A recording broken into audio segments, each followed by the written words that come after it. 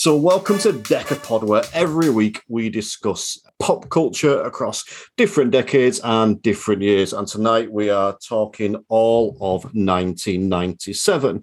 But before we do that, the host of the show, because I am clearly the sidekick, the host of the show, George Washington, I believe, would like to make a special announcement. Thank you, Sidekick Terry. Hi everybody.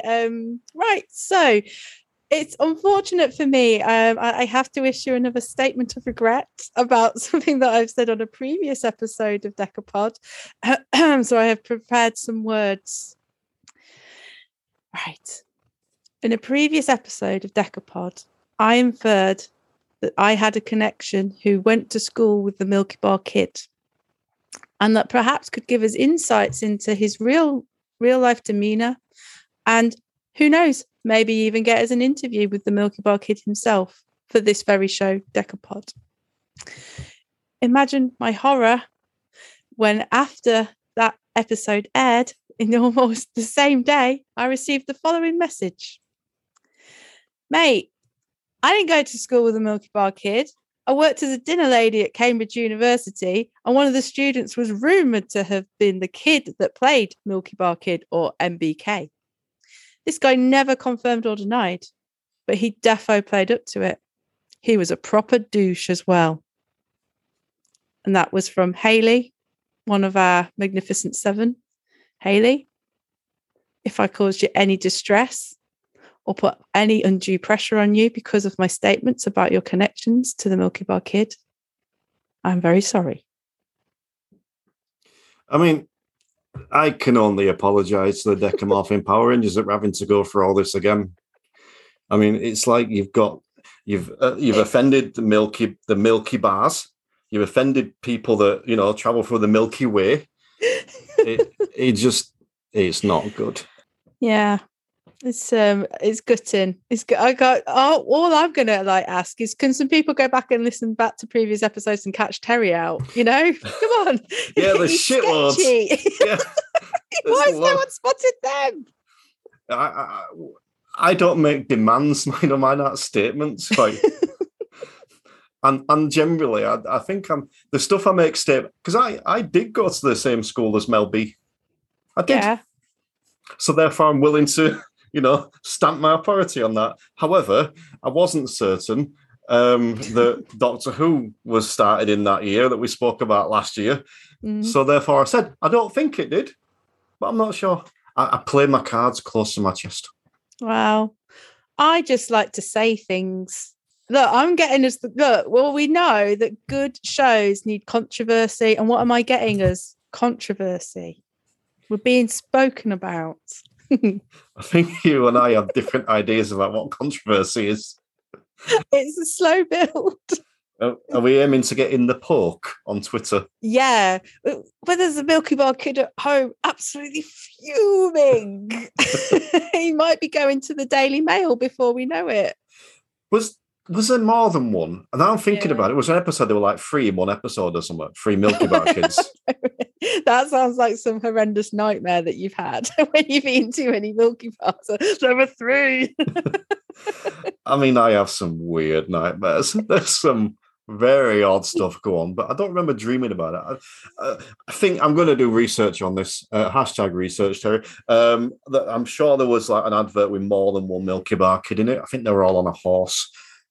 So, maybe there's a tribe of Milky Bar Kids after, Well, I'm distancing myself from it immediately. But there we go. An unfortunate start to this show. The second show I've had to start with an apology. Something I'm not very good at doing. Oh, actually, I'm getting better because I prepared some really nice words for that. Well, they were nice words, weren't they, that I prepared? We can agree on that. Yeah. You apologise better than Priti Patel. So well done. Oh, great. The least sincere woman in Britain. Yay. Wow. 1997. I'm going to tell you something like just before we get into it, and it's definitely has to be a poll on the Facebook group. I've had challenge made to me on my personal socials that 1997 is a better year than 1995. So I'm really interested to see what sort of general consensus. So they definitely need to do a poll of 95 versus 97, mainly around the music. I don't think we need to do a poll because it is.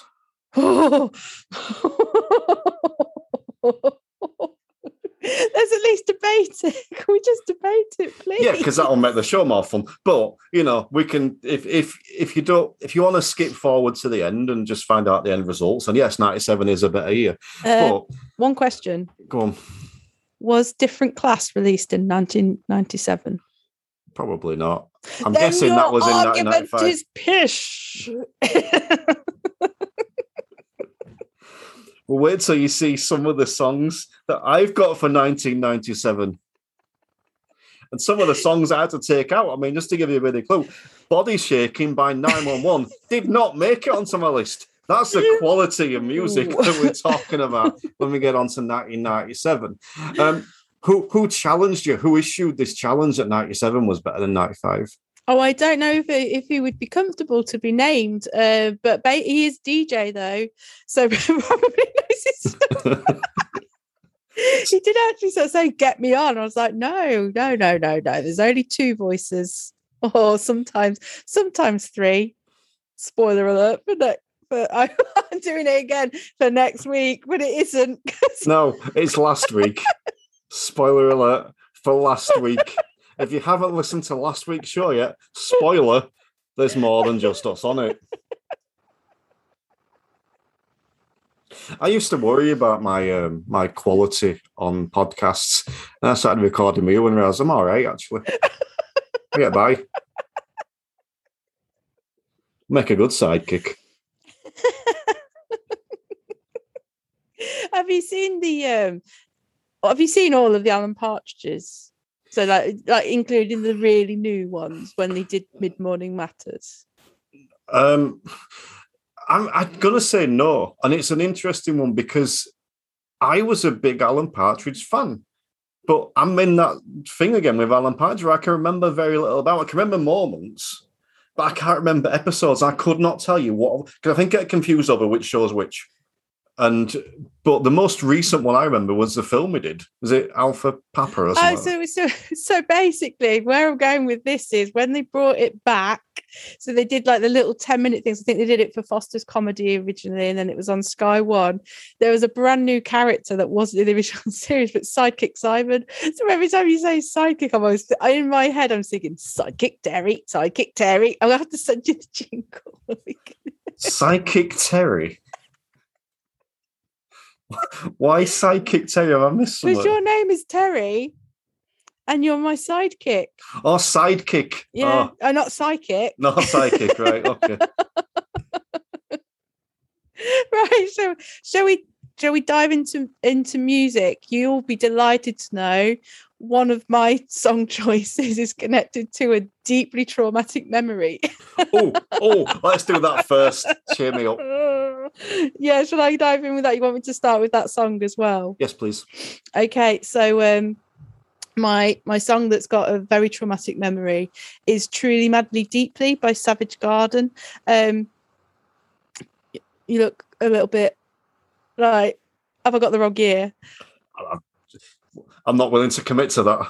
Oh.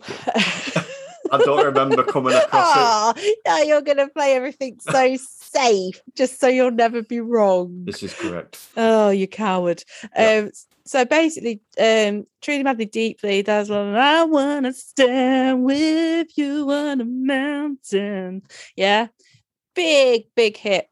It's very traumatic for me because I was seeing a guy. I met a guy when I went out in the clubs. Met him, had like a couple of dates with him, really liked him, and he dropped me off home in his car. That song was playing, and it was that song was the background to me being dumped. It's like one of the most romantic songs, and he's like, I don't think we should see each other anymore. I just don't think it's kind of so I still get a bit, we just about listen to it again now. But yeah, Warren, or Warren the Sporran, as me and my friends called you for many years after that, I don't forgive you. But I also had like one of the most cringy moments. This might give you a clue as to why he went, I don't think we should see each other anymore, right? So, you know, like dates when you're about 16, 17, you kind of go to the guy's house, and obviously everyone's living at home, and you go for a shuffle upstairs, they put a film on or something, and they do the whole arm around you a little bit, right? So like we were like laid on his bed, and you know that whole thing where like laid on the bed, I had my head like on his shoulder, and I looked up to do what should have been an adorable kiss on his lips or his cheek, so like mwah, and he moved his head down the last minute, so essentially sucked his nose. How long after this did the dumping occur? Was it on the way home from that? Yeah. It was insane. See, I've wrote down here as a callback to last week and a potential future show, who's the dick? I was going to say Warren. There's an element of me now that thinks that's up for debate.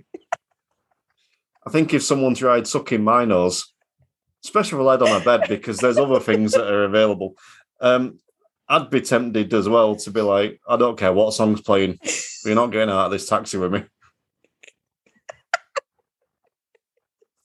Just be gone from my life. Be gone from my life. Yeah. Obviously, I can tell you the exact, well, not opposite, but a very, very almost an exact opposite story. In that I'd been to the clubs with this lass. I didn't go out clubbing often as a youth. It wasn't my cup of tea. I would have rather had a cup of tea often. It wasn't. No, it's very loud, wasn't it? Yeah. Oh, people dancing, having fun. That's not my style. Anyway. I'd been to the club and we got the taxi back, and the taxi had to go past my house to get to hers. So he gets to hers and we gets out, and all the way back, she's literally like slobbering all over me. And I don't get signs very well.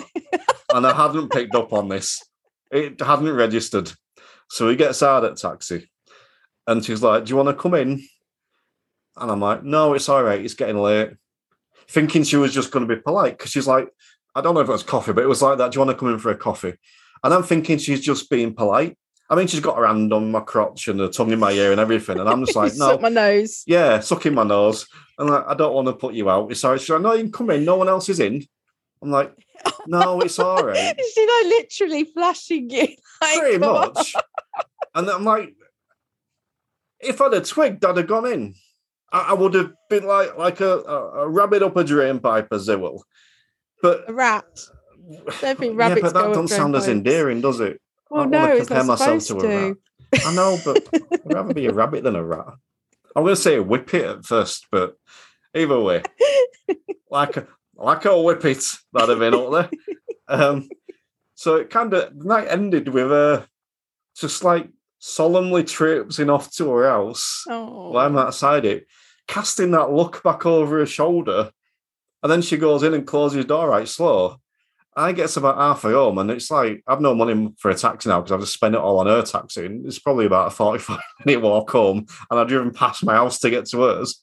I get about halfway home, I did that thing where I stopped, and I went, bollocks.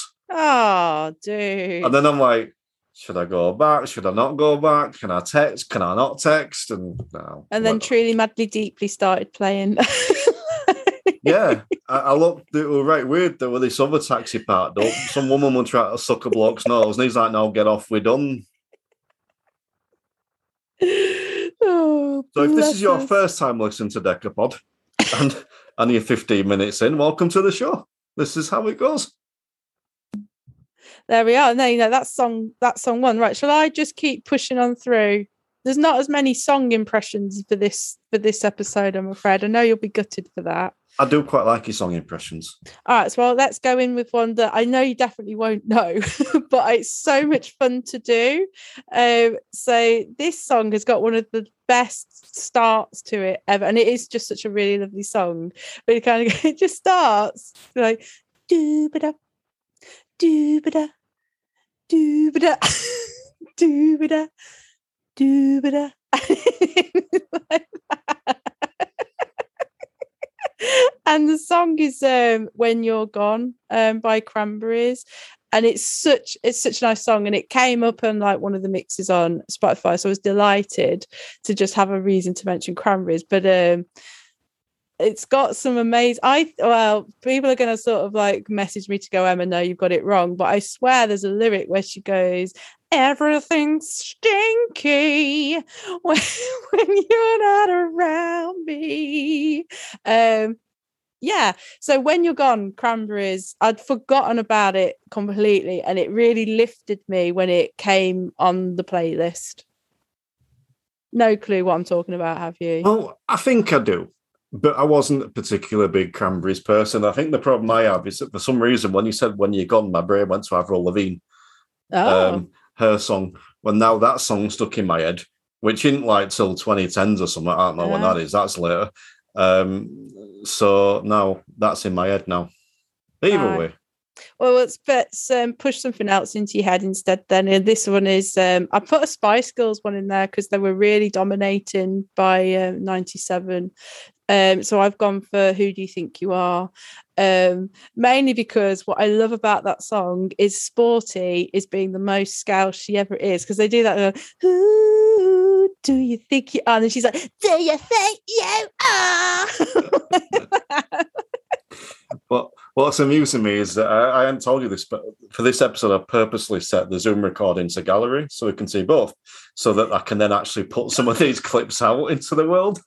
Some of the actions going on here are awesome. I'm very much enjoying myself. What's your thoughts on that Spice Girls? Have you got a Spice Girls coming up that you don't want to mention yet? Well, I mean, there's several thoughts. Firstly, it feels a bit like Nevermind the Buzzcocks, where you're doing all these singing and action and stuff, which is quite cool. I like the new series Nevermind the Buzzcocks, by the way. I haven't seen it yet, but I really want to. Was it good? Yes. Is it? I might have his name wrong. Greg Davis. Yes, I very much like him, and he's good in it, and he's not knobhead Lamar or knobhead Jupiter, so I'm happy. There's nothing wrong with Phil Jupiter. I'll take that back. No, he's on my all list. The people you know. How? No, he's like unpleasant in the most. He's not. No, he's a funny guy. Funny. He's not funny. He's never made me laugh. Ever. Phil Jupiter's the big guy. Yes, I know. Captain yes, for years. Yes, the one that was on the left as you looked at it at the screen. No, he's on a level with Mark Lamar for me. Oh dear. You've got the trio I would. Of Phil Jupiter's, Mark Lamar, and Bin Laden. You've got them three. No. I don't remember him being a captain on Buzzcocks. Is that where he was hiding under the desk? Yeah, because I can never remember who our captain was, so he might well be. You asked me for my opinions on something, and I've forgotten what it was because I went off on a Phil Jupiter's rant. It was who? Right. It wasn't the best Spice Girls song. I think my favourite Spice Girls song was Stop. Oh, yeah. But no, Spice Girls. They may get an honourable mention later on, but there's no Spice Girls on my list. Oh, surprising. Okay, so next I've got Tub Thumping by Chumbawamba. I have Tub Thumping by Chumbawamba. Well, it's a brilliant song. Well, it. Yeah, it is. It's just a classic. Not much more to say about that other than, and I remember we did mention this in like the thing. I did used to think, how did they get away with having the lyric "pissing the night away"? Like how? Because I'm sure we used to sing "kissing the night away."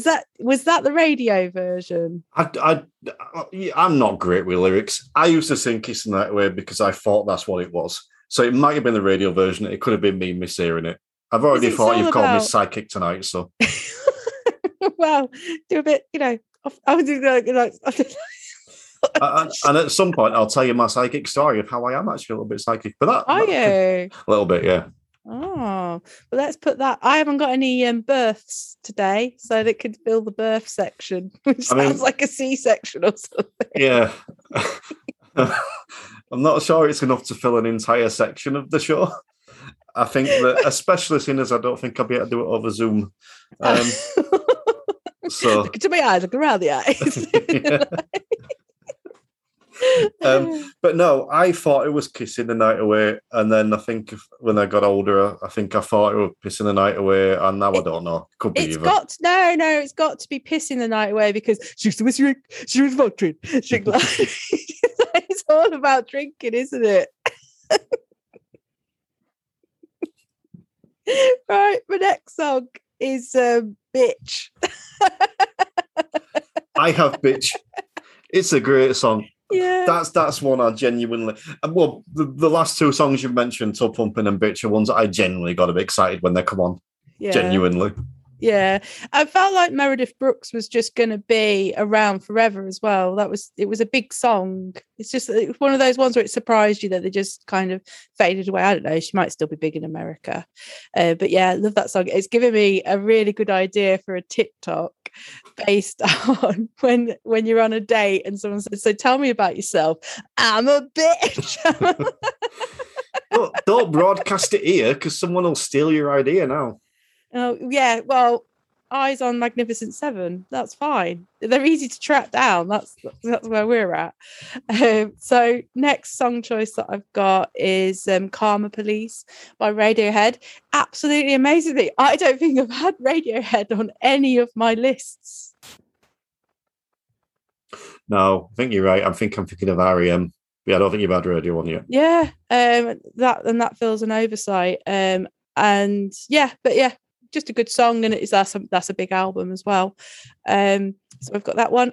Torn by Natalie Imbruglia, which was, again, it's one of the, I still think it's just that era where the music videos were really sort of, maybe it's just because I was spending more time watching MTV and music channels in general, but I loved that music video and that kind of outtakes of them trying to, I loved it. It was almost a bit like all knowing and really good. And she just is fit as anything, isn't she? And like, she used to have long hair as Beth, but she's responsible for a lot of bad haircuts actually, because she had that amazing short hair that everybody went off and copied, and people like me then got asked for 2 years if they were a boy because they didn't have the forehead to carry off a short haircut. I have comments. First of all, I was obsessed with a box rather than MTV because I just wanted the music. I didn't want the waffle. But you know, look where you are now. Yeah, I know. There's a theme there somewhere. But yeah, she just released another album, and I don't understand how she's not any older. She's like Kylie. She just doesn't get older. It just doesn't make sense to me. Thing. Yeah. But I have a question, and this is a serious question, a serious poll that we can put up, right?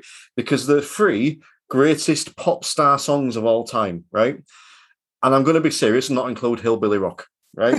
So as Torn by Natalie Imbruglia, we've got Mona by Craig McLachlan, and then you've got Breathe Again by Adam Ricketts. So which of the... I can't do it. I can't keep my face straight. Let's remove the Adam Ricketts song. We've got Torn and we've got Mona. Which of those two is the greatest pop star song of all, soap star song of all time? Oh, see, my heart says Mona, but my head says Torn. Because I mean, Torn's a better song, but Mona, I remember, it's joyous to listen to. You can't not sing along to it. So that's Sophie's choice right there. So that needs to go to a poll for decision. I also think I've just found another bonus episode for us, which is Soap Star Pop Stars. Yes, because there was also Holly Valance, and then there's Kylie and Danny Minogue and Jason Donovan and what were his name from Neighbours? Paul Stephen Dennis. Yep. Who else were there? Melandra Burrows from Emmerdale. Yeah, and you could have Anita thinking, going, anyone can fall in love. And I don't know their names. It'll come to me, but didn't Frank from EastEnders and Barbara Windsor do an album once of duets? Oh, possibly, but he genuinely had a song out before he was Frank Butcher. I want to say, was it Too Little? No. Ugly Duckling did he do? Maybe I feel like he did like legitimately, because I'm sure he did the get out, get out, get out of town. I don't know. There was also, what's her name? Tiffany from EastEnders. Martin McCutcheon. This is my moment. Yeah. Oh, there's loads. There we go. We've got an episode there. You've got that to look forward to, guys. Awesome. I can't wait. So last few for me. I've got Tracy Shaw from Corrie. No way! What did she sing? I don't know, but she was in like a not a shopping basket, a shopping trolley. She was being pushed around in a shopping trolley, I think, on seafront somewhere. Oh, how very, very, very pulp is all I have to say on that. Maxine. And that also, obviously. So I've already said the traumatic, truly, madly, deeply. I've circled this next song, which is "Your Woman" by White Town. One of my favorite bits in that song is like when it goes down, down, da da down, down, da da down, down, and they go do do do do. And it's like listening to one of them beatboxers, but better. And like little shout out to White Town because it's a one-hit wonder, and I believe he is from my hometown of Derby. Derby, very, very few musical accolades, so I feel like a little shout out. Just that and Black Lace of Agadoo fame from Derby. So there you go. All right, moving on. I've got Lucky Man by The Verve. I used to very publicly sort of say I hate The Verve, and I do still hate the song "The Drugs Don't Work." I just think it's they just make it worse, and I want to do some drugs now because I am so bored. I have to say, for someone that said 95 was better than 97, you're giving it the same enthusiasm levels here. We've got the 1995 vibe going off. I'm just in a very good mood. That's because you haven't spoken to me for 10 days. It is. I think well, no, I spoke to you for your marathon. Well, you say you spoke to me. You come on and sabotage the show. I did not sabotage I believe your exact quote was, "I'm going to come on here and mess about because everyone else is being sensible." Oh, oh yeah, I did say that. You're right. Okay, so I've got one left on my top 10 of music for 97, and that's Song 2 by Blur. It's one of the most ultimate kind of nightclub uni night songs ever, and you can have the most basic bitch boys that won't go and do any kind of dancing, but you put Song 2 on and they are there and they are pogoing and jumping, and I've got a lot of happy memories of that song coming on, and there's like woohoo, it's just fun to do. And I did a lot of jumping up and down when it came on when I was researching the show.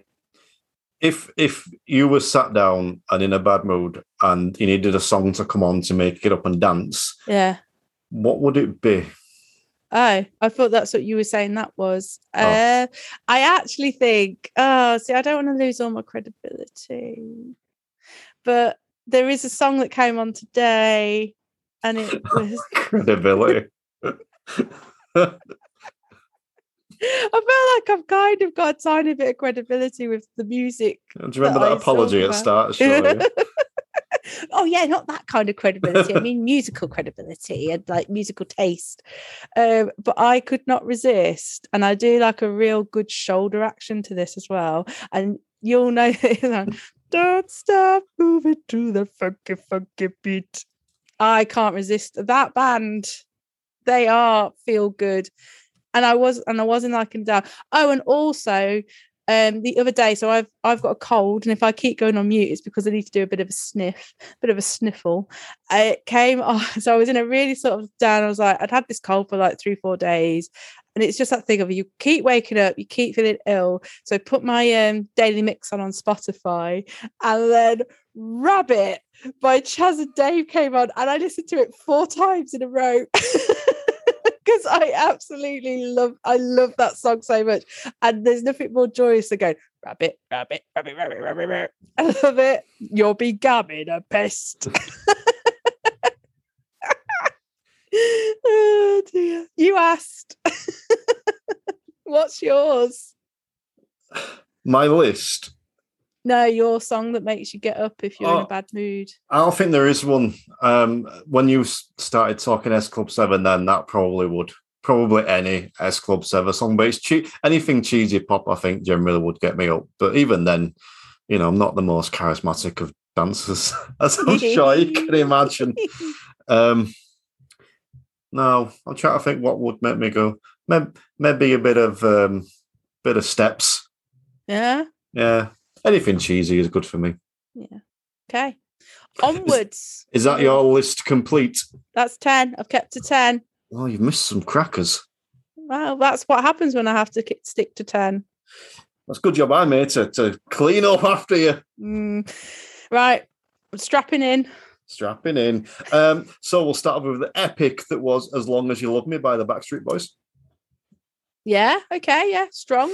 What I will say, actually, and I didn't realise this till I'd done it, and I actually did do it before I realised, is that all of the people on my list I haven't mentioned before, and I don't think you have, which is we've got a brand new top 10. Oh, no, there's one I think that you've mentioned before. Either way. I also have Angels by Robbie Williams. Okay, well, we've definitely mentioned Robbie Williams several times. Yes, but it hasn't been in my list. That have, but Robbie hasn't. All right, then, fair enough. Is Robbie in your list, or did you remove him because of the childbirth incident? I removed him for that. He was there right up until he like writes it down, like you're making sure your notes of my list are accurate. No, ticking off, just ticking off. Nothing special. The things I've wrote down so far today was horror. Because I think I was going to make a note that earlier on you mentioned to my horror, and I'm going to make a horror joke about it. So I wrote down Who's the Dick, and I wrote down Milky Bar / Milky Way. Because I try not to interrupt too much, so I'll make the notes of the jokes while you're talking, so I can bring them back later. I just interrupt, don't I? Sorry. Yeah. Seeing behind the scenes now, folks. But yeah, Angels by Rob Williams. This was. I think, and I've kind of said this a couple of times, but I think this was the year. I genuinely think 97 was to me what 95 was to you. Right. And I think Angels was the song that clicked for me. So I mentioned previously that I had an affinity with Robbie Williams. I don't really know why. There was some stuff he said that made sense, and it was a bit of the odd one out, I think, and as a lonesome teenager, I think I felt that way. There was no reason for me to, just hormonal teenager that got picked on for using bottles. But I latched on to that Angels song, and for years it was like I don't know why. Just that was a song I latched onto and was able just to be. And not that the album as well. I think there was stuff on there like "All Before I Die" and stuff like that, and I just found that. I think that was the first album I got where I was like, it meant something to me.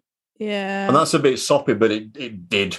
But there you go. It is a really good album.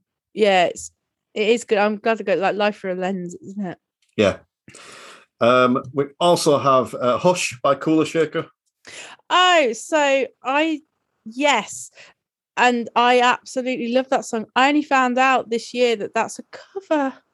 I knew that was a cover. Yeah, I didn't. It came out in the 60s. It's I think it was Jimi Hendrix Band or something like that. Like really massive artist from the 60s, and it's covered. But I absolutely, but I hated that one that everybody liked. I hated that song, but I think that is a absolutely kicking choice to have. So well done. Oh. Not often you say that. I've had No. kind of 2 or 3 there. I don't think you've criticised any yet. Oh, I'm on a roll.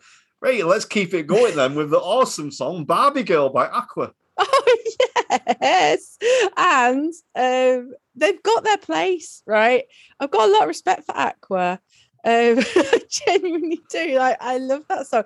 I absolutely love. I like doing both parts. So, hi, Barbie. Hi, Ken. Want to go for a ride? Sure. I don't know how to respond to this. I'm saying this stuff expecting to be slandered, and I'm getting praise. This is really weird. But I think their better song, it might come out in 98 though, so I don't know if it came out the same year, but I really, really love, and I love singing it, is If Only I Could Turn Back Time. Was that for a film? Yeah, it was for Sliding Doors. I don't know, this is very weird. I don't know. I have a Verve song. It wasn't The Drugs Don't Work, it was Bittersweet Symphony. Yeah, I'll acknowledge it. I'm not that much of a fan of it, but I will acknowledge that it's a good song. I want to find one you don't like. Okay, no, I don't know whether you'll like this one or not, because I really, really, really like Texas, and so I've got to say what you want. Yay! So this is what I call this. Is it this one? Is that the hot pizza song where at the start she goes, oh yeah. Is it? I think so. I've never called it the hot pizza song, but yeah. Hot, hot, hot. You'll always hear that now. My little present to you. Yeah. And then we have a very special song to finish off on, because it's one apparently, and I think this is correct, that you released.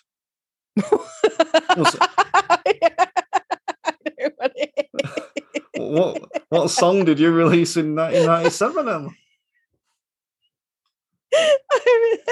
Is it MMMBop? It is indeed MMMBop by Hanson, aka the Morganator. All 3 of them. Yeah. Yeah, this was I'll give a bit of context for anyone not in the group. I thought it would be brilliant to put up a thread. I was good to my word, was I not? I got the picture of my friend's dad, who looks like, I asked permission, all good, as long as he was never named, he was fine with it going in. And I was like, come on then, let's and you kind of went for yourself. You just was like, you were like, I'm all over this. I know what people are gonna say. I didn't say anything. And mine started off really nice. So I had like that lovely actress called Leslie, I can't remember her surname, Leslie Sharp, which was fine. And then it took a turn. Because it went. Well, I like that you're choosing now to say you're adding context. When I introduced you as George Washington, and he just let it slide at the start of the show. So it's taken about 40 minutes for people to understand why at the start of the show I referenced you as George Washington. Well, that's where it went to next. And then later it was Hanson, all of them. And ladies and gentlemen, boys and girls, children of all ages, if you would like to be definitely not children of all ages. If you would like to be part of the merriment that is the Decapod Facebook group, head over to Facebook and search for Decapod. And you too can be a Decamorphing Power Ranger. Or a Decapodian, whichever, Or a lobster. Yeah. You've all got names. Maybe we should settle on lobster instead. That spoils the fun, though, doesn't it, of the argument? Because that's the only thing we've disagreed about so far. I found Hanson amazingly annoying, particularly the youngest. And I'm going to say something really controversial that you might have to edit out. I would have quite liked to have been able to kick him in the face. No, we'll leave that in. I mean, our friends have poked Mark Lamar in the eye over a week, I think, so we're all right. They had a lot more songs than MMMBop. What? Was that like I'm singing it then? There's like multiple albums which I didn't know about. I mean, I haven't listened to any of them, but I just thought, I wonder if they did. And I'm like, oh, there's loads here, and I think they're still going. I think the thing there is, though, if they're aimed at that, it's such a big market, that kind of preteen market. So I can get my head around the fact that, I mean, how old were you when you listened to them? 14, 15? Whatever age this is, probably 15.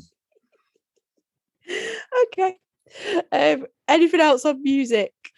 No, I felt really gutted with it, with some of the ones that I left out. Because I did leave out Body Shaking by 911, and I did like a bit of 911. I did leave out Breathe by The Prodigy. All right. And Block Rocking Beats by the Chemical Brothers. It's a stonker, but I mentioned them last week, so I don't feel too bad. But I did find it. I did find it quite interesting that it's a completely new list. Yeah. Whereas last week I was saying about, we'll never mention Take That again. They will do, won't we? Actually, when it gets to the 2010s or whatever, they'll come back. Yeah. But we won't mention Take That, and he's 17 again. Maybe we'll just have an honorary mention to a certain band every week. Yeah. We'll just get on with our lives. I think it's fine. Yeah. Because it was 30 years ago. Oh, no. It's a long time ago. Yeah, a very long time ago. In your head, how old are you? How old do you feel? 76. I feel about mid-30s, so I don't feel ridiculously younger than what I am. But yeah, but do you know what? Do you know what's really weird? I'm really good with it, and I really subscribe to this idea that you find who you are in your 30s and you get really comfortable with it. And I just remember a lot of my 20s was about desperately trying to impress people, desperately trying to fit in with people, rather than just going, oh, do you know what? I don't like going to those kinds of clubs. I like this, and I'm just going to go and had I done that, I would have found my people much younger. But I think everybody tends to go through that. So actually, yes, I don't feel much younger than I actually am, but I'm the happiest I've been in my life. That's really good to hear. It's a very positive show today, isn't it? It's really positive show. I told you, maybe it's the day of the week because we're recording on a different day of the week. Do you think that's got anything to do with it? Maybe we just need longer apart every time. When we speak weekly, maybe we just wear each other out a bit. Maybe. We're moving the show to fortnightly, folks. Well, how old do you feel in your head? 25. Yeah. And I only realised the other day, I'm not going to tell you the story why, but I only realised the other day that I'm like, oh crap, I still think I'm 25. And I'm not. I'm 39. Oh, wow. No, I didn't like it. But not in a bad way. Not like, oh my, I wish I were it. But it's like, I can't do some of the things that I did when I was 25. Yeah. Which is a bit anticlimactic. But I'd rather be younger in my brain than older. So that's all right. Yeah. So I feel like I want to cover this, and I want to sort of, but you don't like the deaths bit, but we have to focus on death for 97 because it's a big year for death. And I think you know where I'm going to go with this. Yeah. I think we can take a guess. Something to do with a candle in the wind. It did, blowing out. So yeah, we have to mention this. Like 1997, Princess Diana died, I think 31st of August, and everybody will know that story about how that just came to happen. And mention this, like in 95, it really blew my mind how short an amount of time it was between Diana and Charles announcing that they were divorced, and then that leading to like when she actually died. It felt like they'd been separated and apart for almost like 10 years. I had like in my head, it was almost like they must have announced that in the 80s or something, or the early 90s at best. And then like she had like this massive, but just must have been a lot happened. But I don't really want to like reflect too much about like thoughts about her as a person or anything like that. What I'm interested in, and I think it's quite typical for people our age who were about 14, 15 when it happened. I remember being really unaffected by the news because it just didn't have this impact. And I remember my mum it was really like a really loving like mother, but didn't overly go overboard in sort of being emotional about stuff. And she was devastated. Like she was waiting for me to get out of my bedroom to tell me, oh, Princess Diana died last night. And I remember going, oh, okay. And I worked in a music shop and I went, I'm off to work. It was almost like she told me like the neighbour's cat had been knocked over in the night or something like that. And I'm trying to like be really careful about how I place it, because I'm not trying to suggest it isn't sad. And lots of stuff that you hear about Princess Diana now actually makes me admire her quite a lot. Stuff that I didn't know about her at the time, maybe a lot of people didn't know. So unbelievably sad, but I can always just focus on, I just didn't feel moved by it at the time. And I actually remember when the funeral was aired, I didn't sit in the living room and watch it. I watched, I think Channel 4 was the only channel that had something different on, and whatever it was that Channel 4 had on, I watched that in my bedroom instead. So I just thought it was important, just something like worth calling out. It was a weird age to have that news hit. I very, very similar. I mean, you were lucky because my mum come in my bedroom and woke me up. She put my TV on. She's like, "Look, what? Look!" Try to wake up to work out what's going on, and I didn't. I mean, look, same as you. It wasn't clearly not like pleased about it, but I just wasn't bothered. And I think that that's sort of the time when we had that generational shift away from the royal family. And maybe I'm speaking out of turn there, but I'm someone that, you know, it should be abolished. So I know the royal family, she kind of out of it at that point in that sense, and maybe never wanted to be in it in the first place. Whole other story. But I didn't really give a monkeys. Sad that she's died. Don't want anyone to die. And same as you with the funeral. I can remember my mum making like a day of it. Yeah. And I can remember her taking pictures at TV with a camera because she was that sad. And I'm just like, I didn't know her. I had no affinity towards her.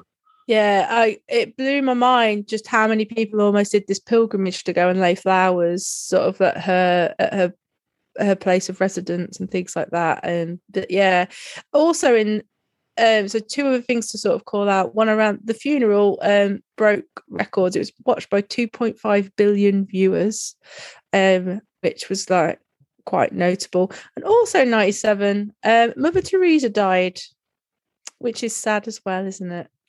Yeah. Again, no strong feelings. I think that I try not to be political, whatever.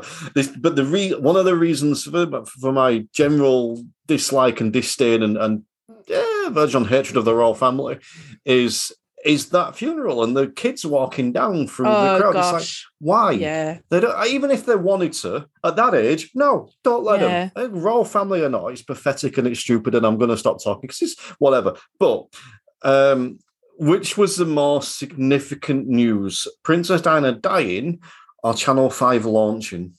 Was that 97? Yeah. I always have that in my head that it was 2000 and they launched it as part of the millennium.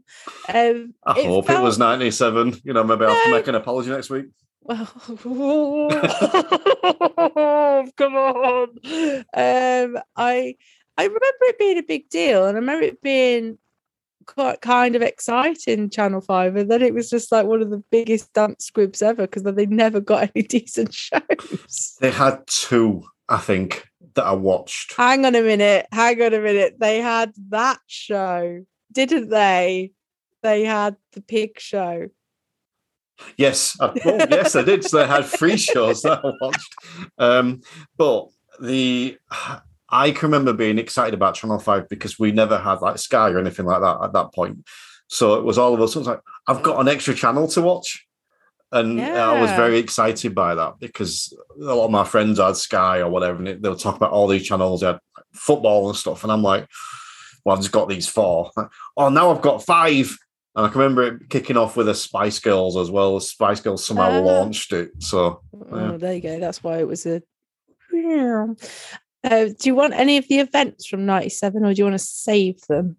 We can savor them. Okay. Shall we leap into TV?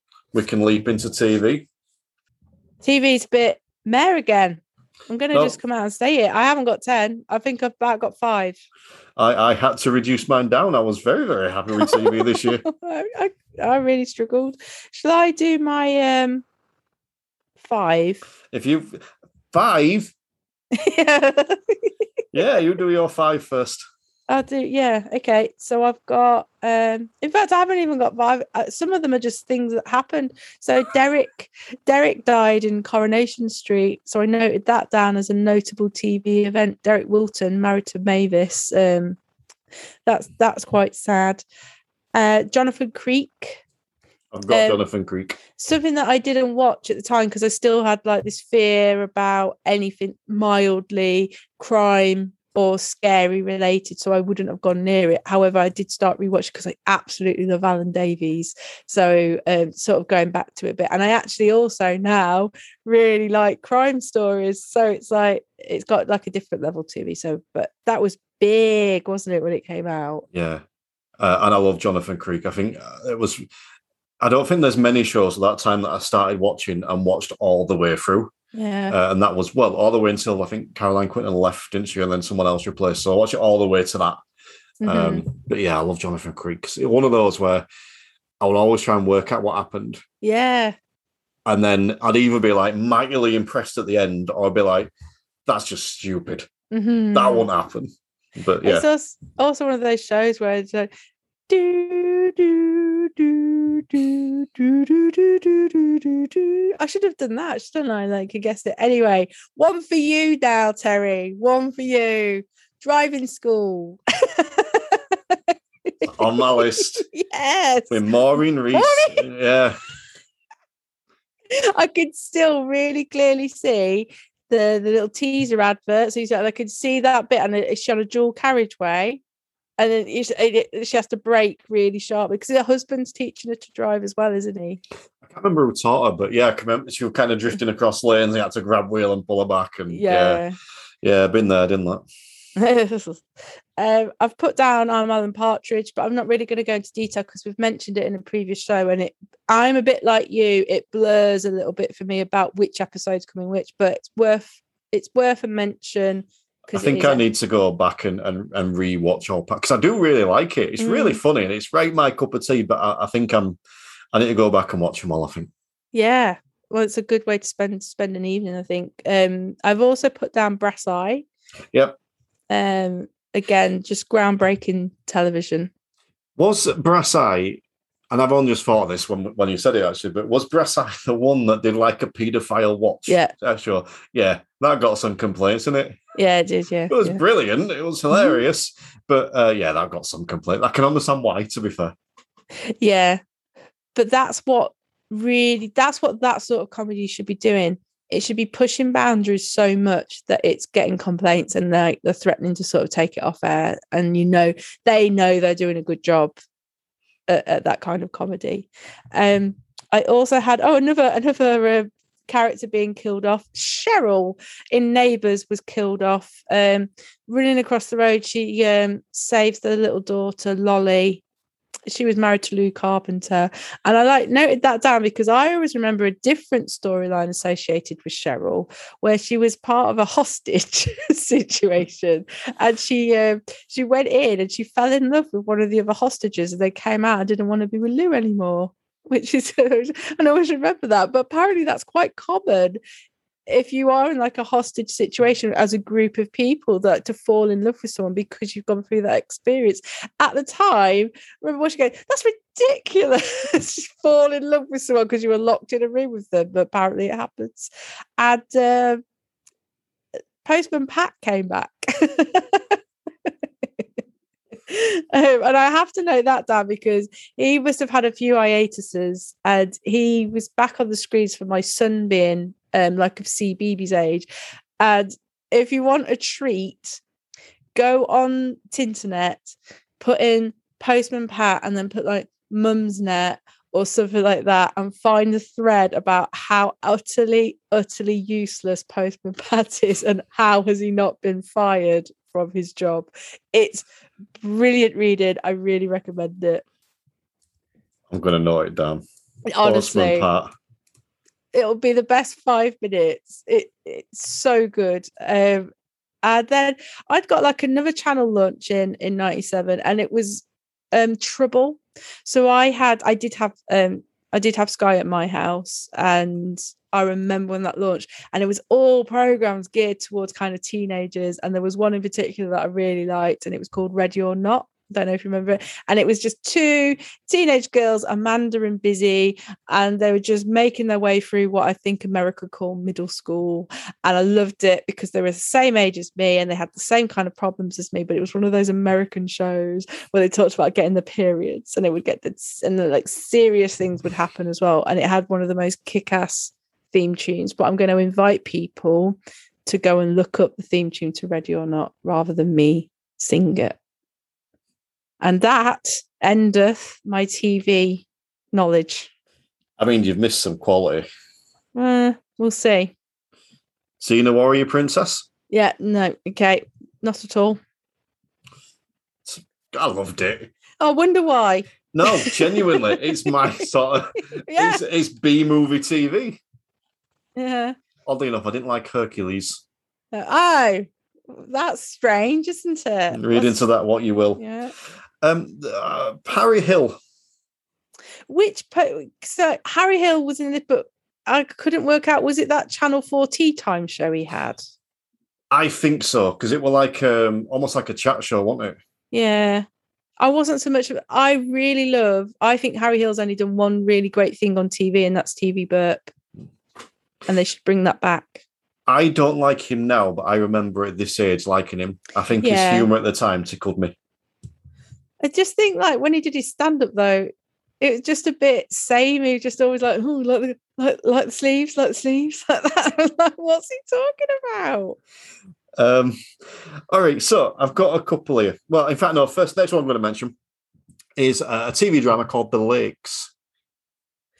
Oh, no, I don't remember. I was going to... Right. No, don't remember it at all. I think it was only like 3 parts long or something. It was... I can't remember the chap's name. It was in... I can't remember what it was in, but it was in Doctor Who at one point. And anyways, it's going to bother me now that I can't remember his name. It'll come back to me halfway through his films. But just like a really gritty drama that was set in the lakes, oddly enough. And just there was like murder and rape and violence, and it was really gritty. And I think it was the first TV show like that I actually really enjoyed. And that was different for me because you look at all the stuff I normally put down, Driving School and I'm Alan Partridge and Xena Warrior Princess. But then I watched The Lakes, which was this, like I said, just a really gritty drama. So if you haven't watched The Lakes, I think you can still get it on stuff like YouTube and probably BritBox. Go and give that a watch. As well as The Lakes, I also have some sports-related ones. So Emma is going to be very, very keen to hear these because in 1997, Dream Team started, which was... how did I watch this? We must have got Sky late night because it was on Sky One. We must have got Sky late 97 or early 98 or something. But it was literally a soap about football. I avoided it like the plague. Also, excellent filling then when I couldn't get out of my cardigan just now. I'm used to carrying the show. It's all right. Like a good sidekick should. Yep, they call me Psychic Terry for nothing. But the one thing I remember from Dream Team was there was, I think his name was something Baptiste, a footballer called Baptiste, and Liverpool were trying to find out who he was because everyone was talking about him on the telly. And Liverpool Football Club thought he was a real footballer and tried to find out who he was to buy him, which was a real thing. Goodness. Is it Dream Team that birthed the character Chardonnay? Oh, no, that was Footballers' Wives. Yeah, okay. I was thinking it was a football thing, but it wasn't that. I don't think it was. The other, it's not just, I don't think it was just football. I think it was sports, but I love this. And it was the most underrated sports program of all time by the most underrated TV/radio presenter of all time, which was Under the Moon, presented by Danny Kelly.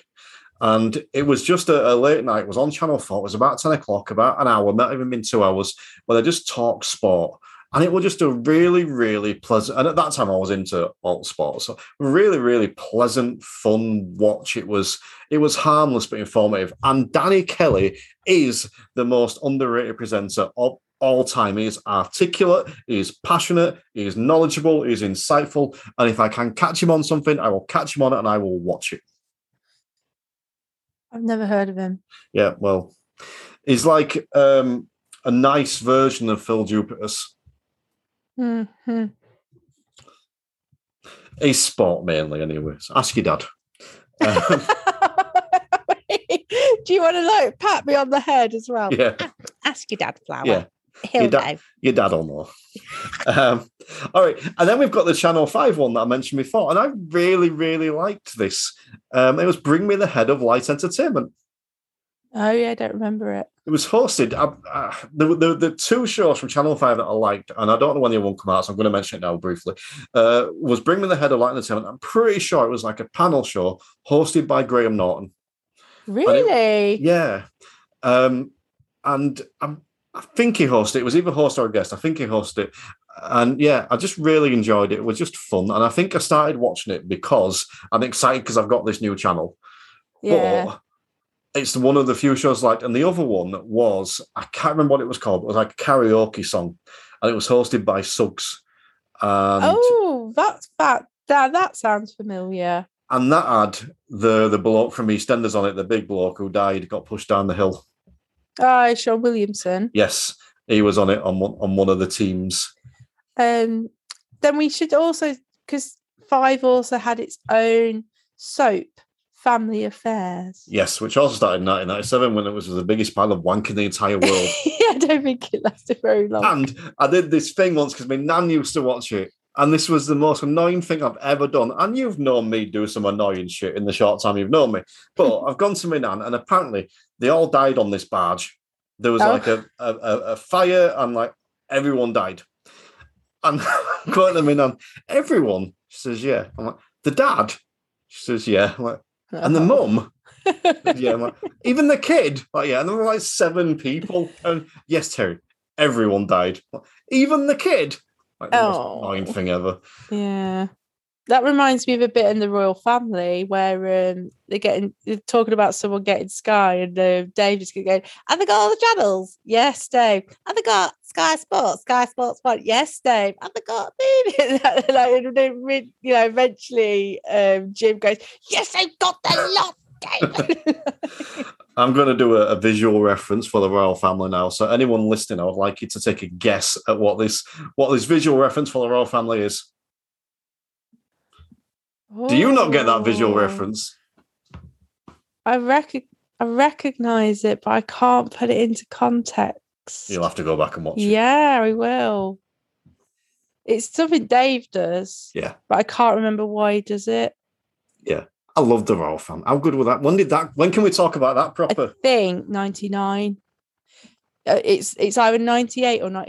It's pre-2000s because everybody always credits The Office for that kind of lack of laughter track, lack of studio audience, but Royal Family were there first. And it's them. I'm glad it's 99 because I keep thinking of stuff that excites me. Go and see what year it is, then realize it's either 80s or 2000. Like, when am I going to get to speak about this now? Yeah, no, Royal Family's coming.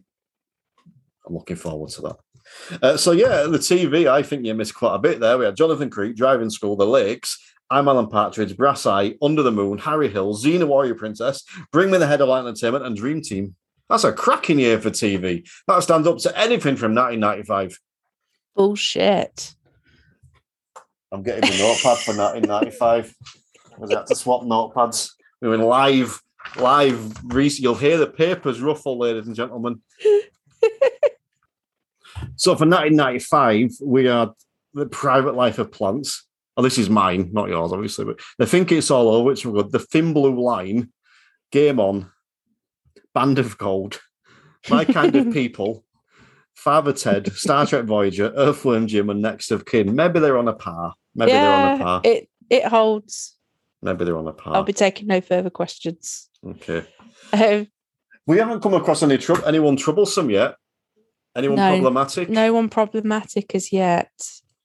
which is good. And my potential in the films. No, I think my films look clean. They look clean. That's fine. Would you like my 1997 events? Yes, please. Okay, so Harry Potter was published, the first Harry Potter book. And remember, she was writing it in an earlier episode, so we sort of mentioned that. It's also the year Labour win, so Labour come into power. So that might be the other reason why there's this feeling of positivity and sort of high-spiritedness. But I do remember it feeling very positive, that Labour win and things like that. We try not to get too political on here, but I think it's worth mentioning. And also, sorry, I've got really sniffly now, so apologies. We won Eurovision in 1997. We mentioned Katrina and the Waves last week, and it was 97 that we won it, which I can't remember how the song goes at all. But I do remember watching it and watching the votes come in. So it's crazy to me that we were there and we win that year. And it's not, I mean, we know we're saying it's a long time since then, but we're nil points. I mean, it's no wonder it's such a positive year when you've got, a Labour government that's trying to help people. You've got a Labour government that's trying to help people. You've got winning the Eurovision Song Contest. You've got like Emma Morgan in the charts with Mbop, and you've got all the TV goodness that is Channel 5. I haven't even got to the films yet. It's like, I know. This is the year that turned the country around. Well, yeah, and if that wasn't enough, and I have to mention this, and it is a football reference, but I have to, and it will test whether my family listened to this podcast, because 1997 is also the year that Derby County moved to Pride Park. Into Pride Park. I went once. It's a beautiful stadium. I hate football, but I do love that stadium. Even I was a little bit excited to go to that stadium when I went way back in the day. I remember I went to see, it must have been Liverpool Derby, and went with my brother, who was older than me. He's about 15 years older than me. And it would have been around about this time, I think, because it was at the time when he was double my age. So he'd have been obviously 30-ish and I was 15-ish. And I can remember trying to impress him with my taste of music, which wasn't my taste of music, because I was trying to impress him. I had like Moby and stuff like that, thinking that would impress him. And I didn't like Moby at all. And it didn't even impress him. So it was all just pointless. Oh, sad times. Yeah. Right. Anything else before we get into, because I'm so excited for film. I do just want to mention that for anyone wondering, there will be no wrestling references going forward, because if you listened to the show last week, you'll have heard that the Mighty Emma Morgan arranged a special guest where we could get all the wrestling out of the system. Potentially until next season, we could have a recap of whatever wrestling is going on in that decade as well. But for 1990s, we've kind of covered to and give that a rest. You have now got off with wrestling. That's, yeah. Yeah, I mean, it took to 97 and it took getting a special guest in. Although following on from our previous conversation earlier today, we can now be known as Tiger Pants and Marcia Jannetty. Yeah, I guess. So is Tiger Pants the actual name of the wrestler? Or No, is that no? That's just what you called him. His name was Shawn Michaels. Right. Okay, so I didn't know whether I'd happened accidentally upon an actual wrestling name with Tiger Pants. I just wanted to make sure. No. Because you know how I like to be right about things. I like to get things right. You know this. Clarification is your forte. Yes. Right. Films. I'm going to let you go first. I think I've gone first twice. Okay. I had a really, really hard time with films, deciding which ones not to include. And I'm going to start off with two that I haven't included, just to give a mention to them because it's relevant. One is the Titanic. Don't particularly like the film, but it's need to mention it because it is at the time it was the highest grossing film of all time. And then an honorary mention to Spice Girls, the movie Spice World, which came out in 1990, which I've still never watched and never intend to. Yeah, same.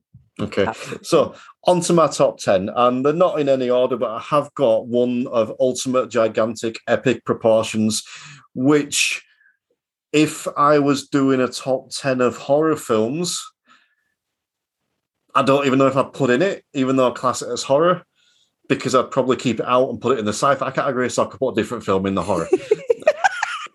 That's at the minute I'm trying to work out my top 10 horror films, and I'm thinking I can class that one as sci-fi, so I can take it out and legitimately, and I can fit more films in. This is how my brain's going, right? Was the best. That is one of the best insights into how your brain works that I've ever had recording this show. That was amazing.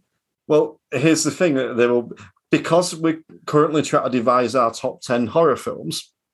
And I am having a hard old time with this, really hard. You will now get me arguing with you that films aren't horror and they're actually thriller. Right. No, thriller section. What a U-turn. Yeah, only until only until the 1st of November, and then we return to normal. But okay, so I've got a couple of sequels now, and I have got a film or two that aren't necessarily the great. We have this every time. Aren't necessarily the greatest films of all time, but I really enjoy them, and definitely I've mentioned. I'm going to start off with the sequel to Jurassic Park, which was Jurassic Park: The Lost World. Okay. The T-Rex came to town. It's one of. I think this film would have been higher regarded if Jurassic Park hadn't have come out before it. Yeah, but you can't have it without Jurassic Park. I appreciate that, but I think that the fact that Jurassic Park is such a phenomenal film and should be on anyone's top 10 list, depending on what mood I'm in, that's me laughing to your reactions for a change. It should be on anyone's top 10 list, that it kind of diminishes the Lost World a bit, and I think The Lost World is a really good film. It won't make onto my top 10 list of all time, but really good film, and I think it's worth watching within that trilogy. Serious question. Is there a book of 2 as well, or did they just kind of go, oh fuck it, we don't need Crichton anymore, we'll go and do our own thing? I haven't read it, but I seem to think there might be, the one wrote retrospectively. Okay, cool. But I could be wrong on that. I'm not doing live research on that. No. Also, I have Men in Black. Yeah, I have Men in Black. Which I don't like. Oh my God, why is that not on my music list? Oh, all yours. Yes, but I think it came out towards the end of the year. So you think it's going to come up for 98? Well, no, but I think what that means is that we have more Will Smith music to come in 98. I know, but I know the words to Men in Black, and I've missed an opportunity to do them. Well, this is just something you have to live with. I know. You put the Spice Girls song in. Oh, and left out Men in Black. Oh, that's wounded me. Really good film. Really enjoyed it. I don't think I could be bothered watching it again. I've no great desire to watch it again. Although I think oddly the best bit of that film for me, and the bit that sticks in my head, is the bit that probably no one else would remember, but the bit where they're testing all the detectives and he gets up and drags that table. Yeah. Well, I've used that at work to demonstrate sort of thinking, being empowered, basically. Okay, cool. So we also have, because we're into like James Bond season now, we have Tomorrow Never Dies. It's another Pierce Brosnan special. The Pierce Brosnan Bonds are much like a lot of film series. They get progressively worse. Whereas GoldenEye was phenomenal. Tomorrow Never Dies was good, but not the best. But still Bond, so awesome as always. Speaking of spies, we also have the International Man of Mystery, Austin Powers. Yes, this was on mine. This is what I'm so excited to. I've made little notes. Best character, Dr. Evil, without a doubt. And this came up on a TikTok earlier. I'd completely forgot that his cat was called Mr. Bigglesworth. And it really made me laugh to be reminded of that. I absolutely, and I find it really weird because I hate the James Bond films, but I love all the parody. And that's how strong the James Bond films are. I know all the jokes and I know what they're making fun of. Like Will Ferrell as Mustafa as well. Like that's like it's such a strange cameo, but I absolutely love it. I think Austin Powers 3 is 99 because that's my favorite of the two. So that'll be in my list for 99. I just think it's good fun, basically. Yeah, I'd wholeheartedly agree. And the problem I have with Austin Powers is that I cannot separate the films. Mm-hmm. If I think of, I cannot pick what happened in each film. But yeah, loved them all. It was like, I think that's it. Good fun. Yeah. Good fun. Now, if I was to say to you that Pierce Brosnan is going to appear in 2 films in my 1997 list, one of which was Tomorrow Never Dies, would you know which other film it was? No, but I really want it to be Taffin, which is an Adam and Joe reference. And people go look up Adam and Joe Taffin outside of the show and you won't be disappointed. No. Dante's Peak. Oh, yeah, never seen it. That's a volcano that blows up. I don't like disaster movies. It's weird because I don't feel like it's a disaster movie. And I know it obviously is, but I think that it's not on a grand enough scale. It's like, for me, a disaster movie has to be world-ending. Speaking of which, we're not going to get to this one for years. So go check out Greenland. If you've got Amazon Prime or anything, it's free on there at the minute. It's the bloke who was in it is famous. Gerard Butler. He's in it. And it's possibly the best disaster film I've ever seen. And it doesn't feel like a disaster film either. It's a brilliant story. And the stuff happens in it where you start initially going, that's too cheesy. I want that. But then 5 minutes later, it rectifies it. It's like, that's brilliant. Because in a normal disaster film, they would run off with that cheese line, but they haven't. They've fixed it. So, yeah, even for anyone that's not fond of disaster movies, go check out Greenland. Not 1990. It's 2021, I believe. But check it out. But no, I watched Dante's Peak. I recorded it on VHS and I watched it excessively. I just really, really good film. Again, not a big hitter, not going to be on many people's lists, but I've got a nice warm feeling inside when I read that was from 1997. Then we come on to my final 1, 2, 3, 4, 5. My final 5. And they're all horror. So we have Alien Resurrection, which was the 4th in the series, and friend of the show, Rob Farker. He is a big Alien fan as well, so shout out to he, whose podcast you were recently on and promoted wildly. So well done.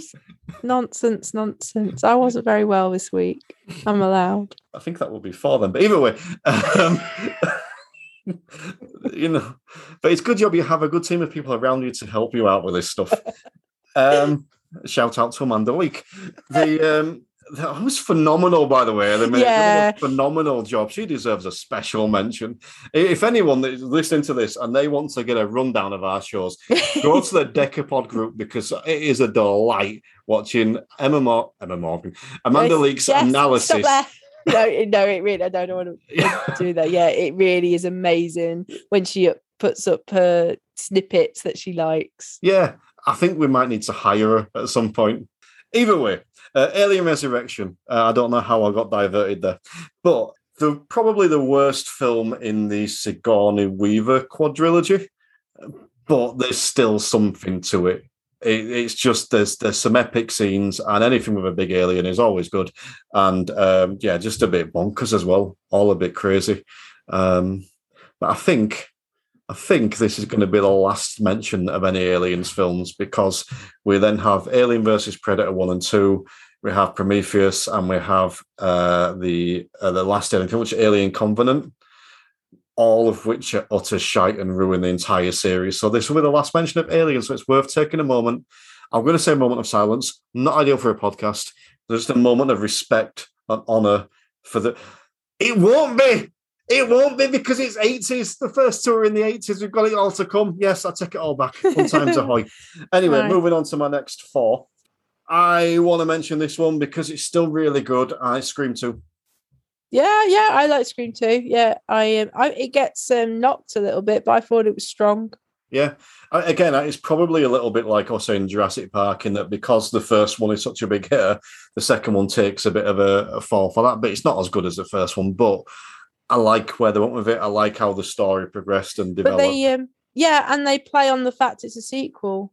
Yeah. If I remember correctly. And they say about slightly different rules because it's a sequel. Yeah.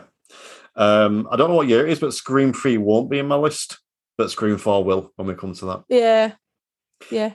So, and then I am going to say Wishmaster, which was produced by Wes Craven. I always say the king of horror, but the more I think about it, John Carpenter's the king of horror, not Wes Craven. Well, they're not just...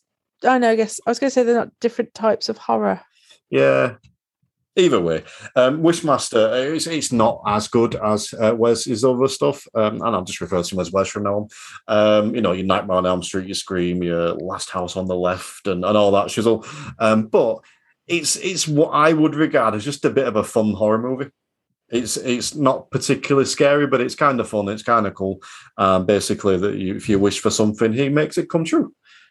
But unfortunately, people wish for bad stuff sometimes and they phrase things in a bad way. It's like a bad Aladdin is what it is.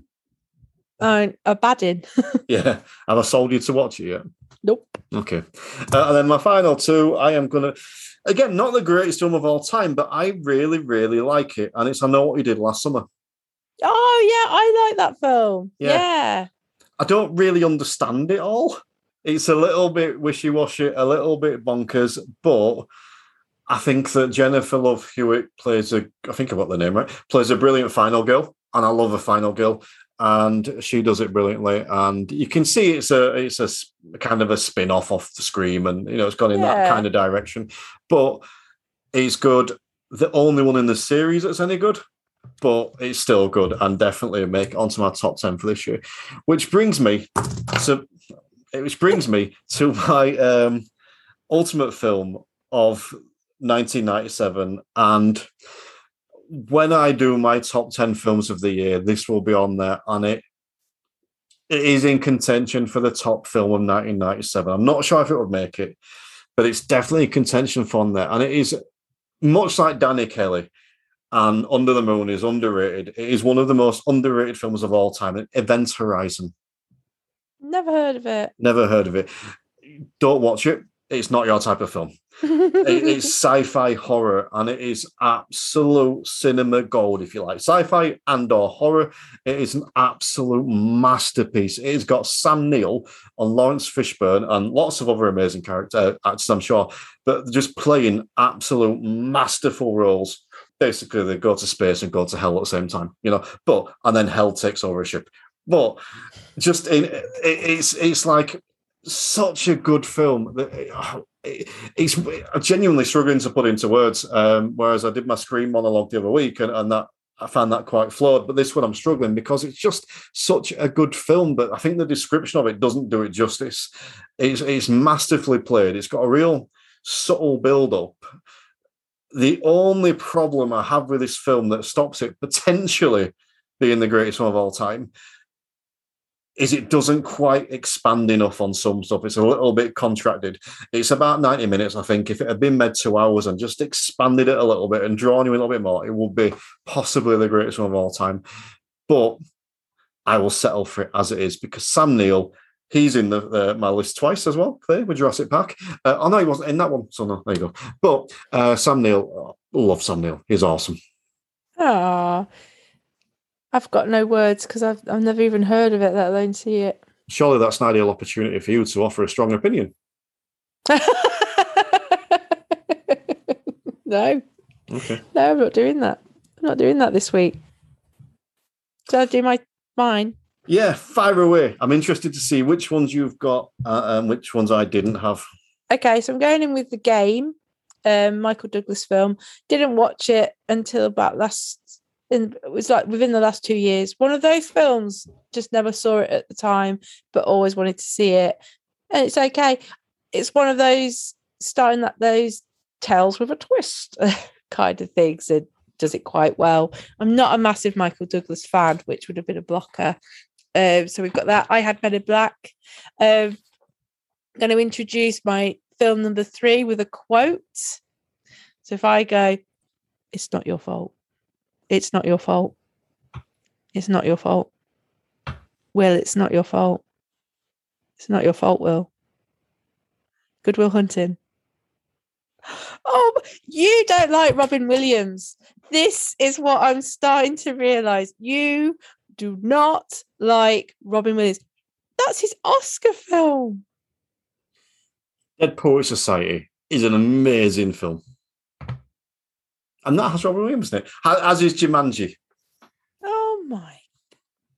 Mork and Mindy was also brilliant. I love Good Will Hunting. Don't you continue to tar these actors saying that I dislike them. It's just like the omission, like Aladdin. Still never got over it. It was in 1991. I'm still seething about that. No, I dislike Phil. I despise Phil Dupas. I despise Mark Lamar. I really like Robin Williams. It was in Hook. I like all these films. I'm now questioning if he won the Oscar for Good Will Hunting, because I don't know if he did or not. Because now you've said Dead Poets Society, and I was like, which one was it? Anyway. So that explains what that expression was when I was I definitely didn't win it for Mork and Mindy anyway. So so I've also got Liar Liar. That was Jim Carrey. Yeah, where he's a lawyer. It's basic. It does what it needs to do. I like it. Anyone that's a fan of it, if I kind of go, the goddamn pen is blue, will absolutely be killing themselves laughing at that memory. That tends to be one of the more quoted.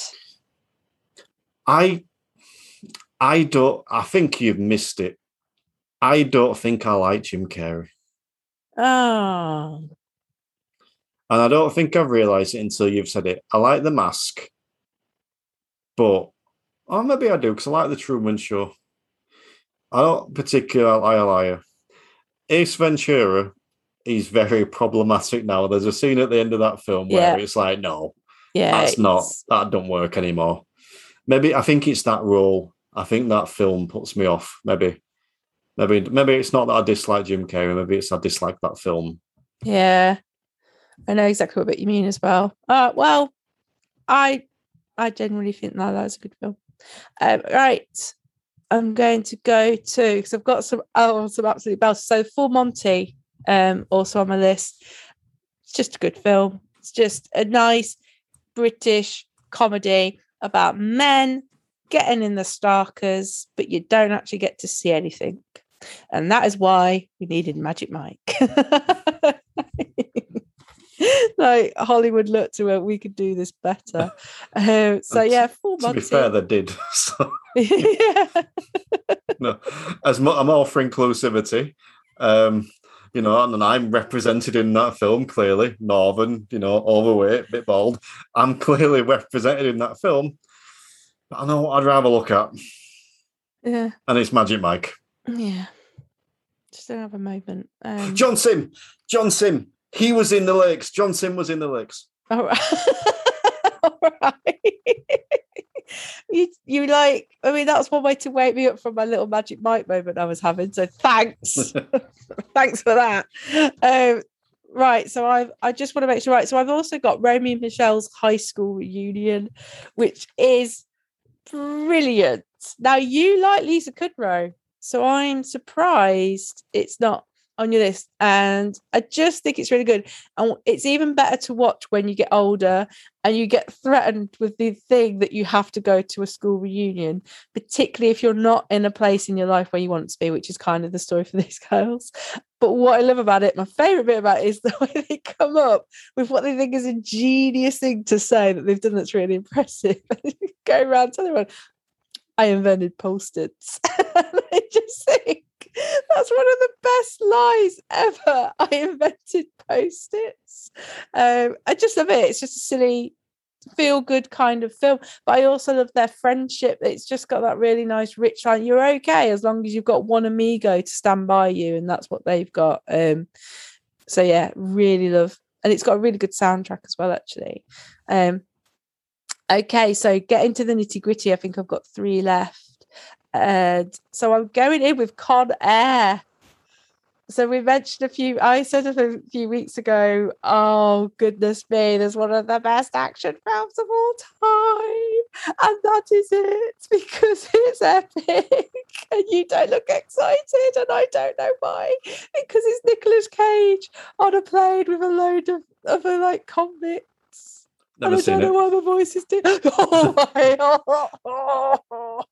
You have to watch it. You just have to watch it.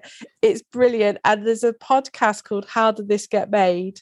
So what I would really recommend, if you've got the time to do it, watch the film Con Air, then listen to that episode of How Did This Get Made? Because that episode of How Did This Get Made is possibly one of the funniest podcast episodes I've ever listened to. And if you're not familiar with that podcast, you might quite like it.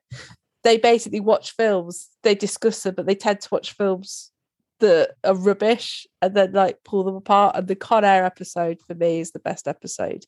So I won't go on. I won't go on about it if you've not seen it. But no, but I'm going to say something, and you might fall out with me now, but well, it's worth the risk. I guessed which film you're referring to the other week when you were telling about, convicts in the air. Yes. I kind of got around the same time as I, realised what sitcom was. And Prime Minister. Actually, I'm going to pick you up on that though, because you sort of say you've had that revelation, it's just come to you. But I have literally just said to you, situation. So I have just explained that sitcom means situation comedy. Yeah, but it was the other week when I realised it, wasn't it? Yeah, but that's what I mean. Go back and listen. I say the situation for this sitcom, and then a few minutes later you go, I've just worked out why sitcom's called sitcom. I'm like, I know. It was probably, it just took a minute to sink in. Right. I'm not always the sharpest tool in the shed. That's okay. How are we going to fall out then? Oh, because I twigged what film you meant. I went and found it on Amazon Prime, and I put it in my watch list. And every time I went to watch it, and I had a choice between that and another film, I thought, do I watch this one that I think I like, or do I watch the one that Emma's recommended? I'm like, okay, let's skip that one. Wow. Oh, that cuts deep. Well, it's up to you. I really like it. It's absolutely ridiculous. It's got Nicolas Cage. It's got John Malkovich. It's got Steve Buscemi. It's got I forget the other guy's name, but he drives a really sporty car, and it's like the guy on the ground and stuff. It's got a huge cast. It's only 90 minutes of your time, and like I said, that podcast episode is amazing as a kind of aperitif, I want to say, but I think you have that before, so throw that out. Okay, so I've interrupted because I do love doing that. I will do what you said, because I love watching something and then listening to the podcast, reviewing it. It's great fun. You need to actually, I think you would love that podcast in general, and it only works on films that you know really well, and then they're hilarious. So yeah, definitely check that out. Right, so I've got down to my final 2, so I'm going to go with As Good As It Gets. I'm a massive Jack Nicholson fan. I really love that film. I think it's great. The only thing I don't like is the age gap between him and the leading lady. It's too big. He's too old for a man. I know he's Jack Nicholson, but she's like my age in the film, and he's already in his late 60s, and they don't even acknowledge that there's like this big age gap between them. But I think that's a great film. Obviously, he won the Oscar, one of his Oscars for that. Just a really good film. And do you know what breaks my heart though? Is that the who's the guy that plays the neighbour? He's kind of always the bridesmaid, never the bride, and he didn't get an Oscar for supporting actor. Yeah, you are not. Oh my God, you have never seen As Good As It Gets. You need to. Why? How? It didn't look like horror. Well, I'm not going to draw you down the path. It isn't, but it's a really good comedy. Oh man, Right. Okay. Sometimes I don't know how we've made it to 97. It's always the films. It's always the films where I start to lose my shit. I've noticed it. Like, I can joke. There's a vein hidden under my hair. Right. So my last film that I'm going to call out is The Fifth Element. And oh my God, you've not seen The Fifth Element. It's in the same place as Con Air at the minute.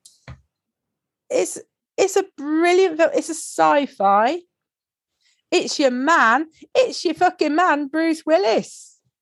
And you've got Mila Jovovich basically with bandages just like lightly over her boobs. What's it called again?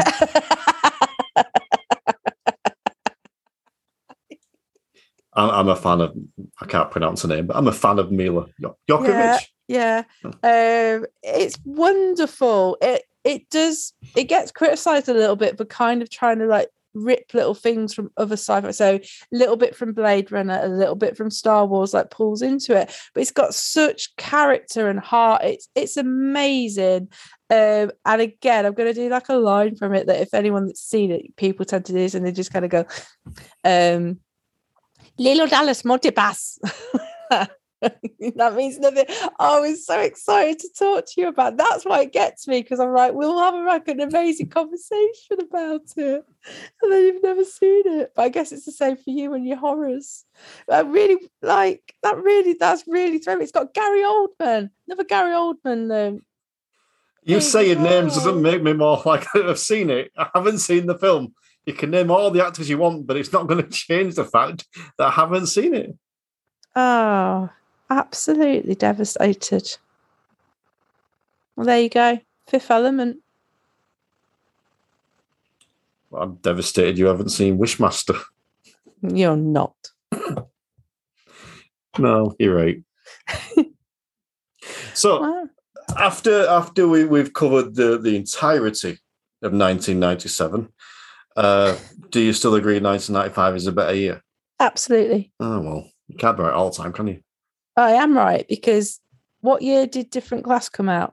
Do we need to get my note put up again? 1995. It came out in 1995. That's always my argument for why 1995 is the best year, because that is the year that the most important album of all time came out. So nothing will ever be able to come up against it, in my humble opinion. Oh, there's no point trying to argue then. There isn't. I will not be swayed. What did you think of 97 though? It is well, I did like it.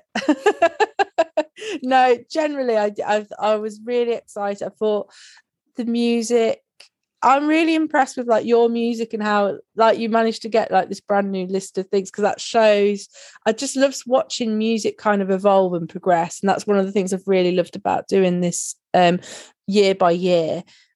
And I think the films were really, really strong. And it's also really interesting. Maybe it's me being in a more quirky place with films, because I did used to be a bit obsessed with films and like watching different ones and stuff like that. I guess for me, the only thing where I thought it dipped, I didn't think the TV was particularly exciting, but it is a good year, and it has got that kind of year of kind of hope. I remember feeling hopeful about my future in 1997.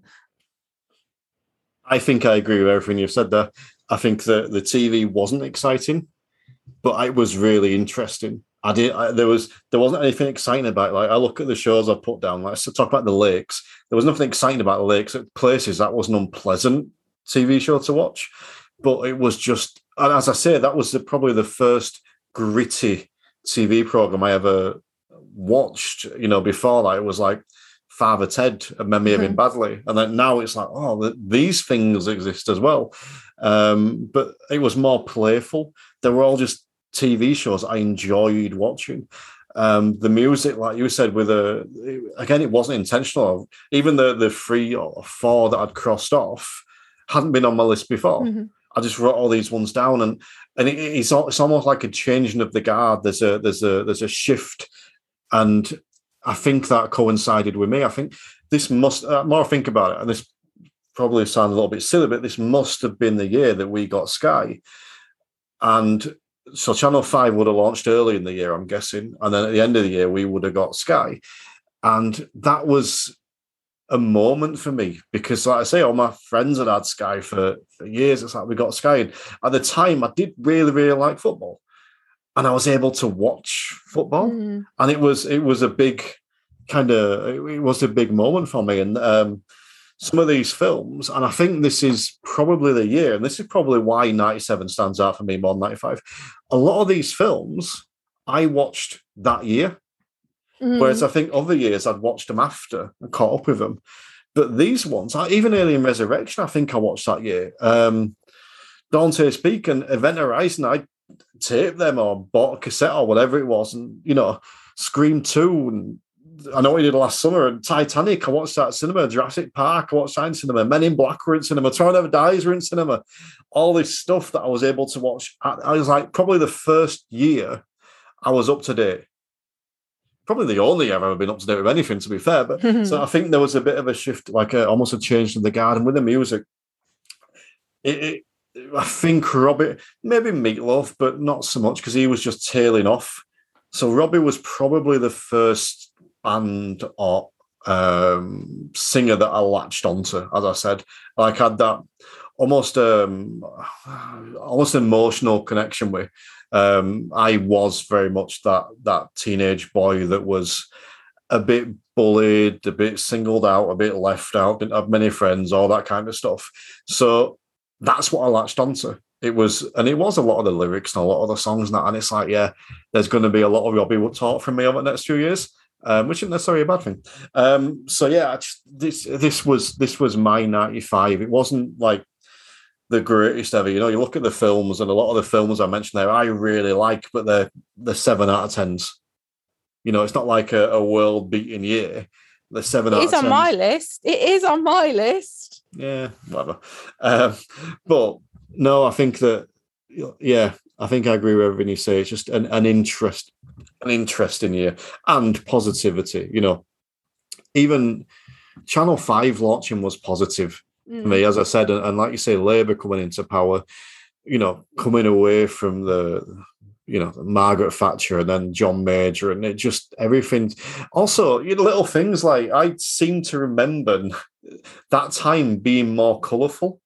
Yeah. And part of that might be TV. I can remember watching Margaret Thatcher and John Major on TV and it just looking drab. And so maybe it's just the colours because, red or whatever. And all of a sudden it's brighter and the world feels a bit better. Mm-hmm. There you go. Yeah.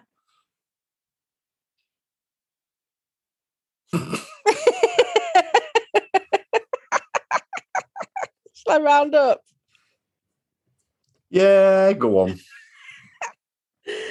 Okay, so that was 1997, the year that Meredith Brooks taught me I was a bitch.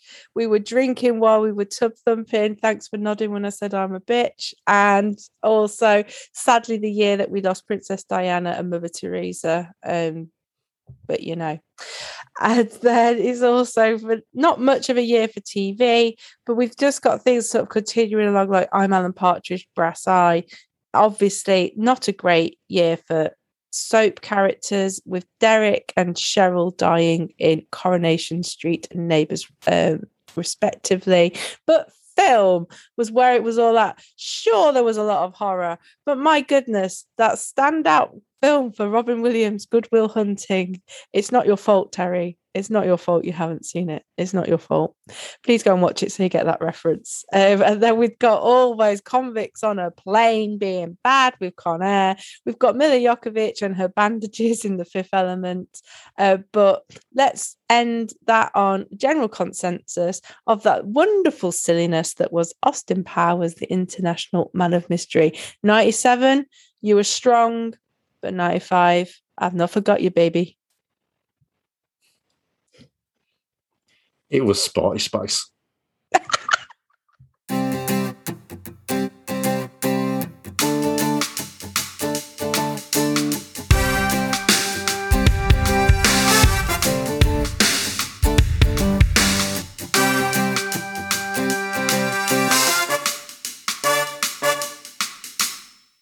And if you're editing this and you put this in an episode, I'll kill you.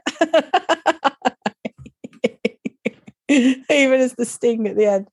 And hold on, you put in the bit about me masturbating into a bottle. You didn't tell me not to leave that in. Fucking said it in the show. I'm going to edit this out. I literally said it before it.